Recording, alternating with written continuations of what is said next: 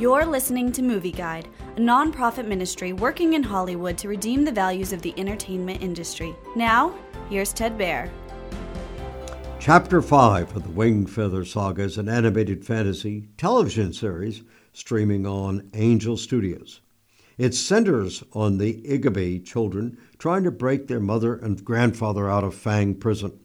Their neighbors distract the guards for the children. However, the local Fang commander already knows about the prison break. He and his soldiers capture the children. He sentences the entire Igiby family to the inhumane Fang gulag. Is there any way for them to escape? Chapter 5 of the Wingfeather Saga is yet another solid, highly entertaining episode of this family-friendly series based on the popular children's books. It contains several positive Christian, moral, pro-family values. For example, it promotes sacrifice, bravery, fighting tyranny, helping other people, and using self-defense to overcome an evil enemy.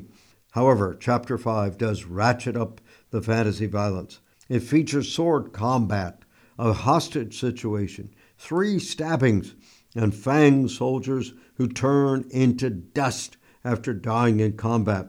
There's even a parental guidance warning at the start of the chapter. So Movie Guide stresses caution for younger children for Chapter 5 of the Wingfeather Saga. Movie Guide works to protect you and your family from the negative influences of the media and is also working in Hollywood to redeem its values from a biblical perspective.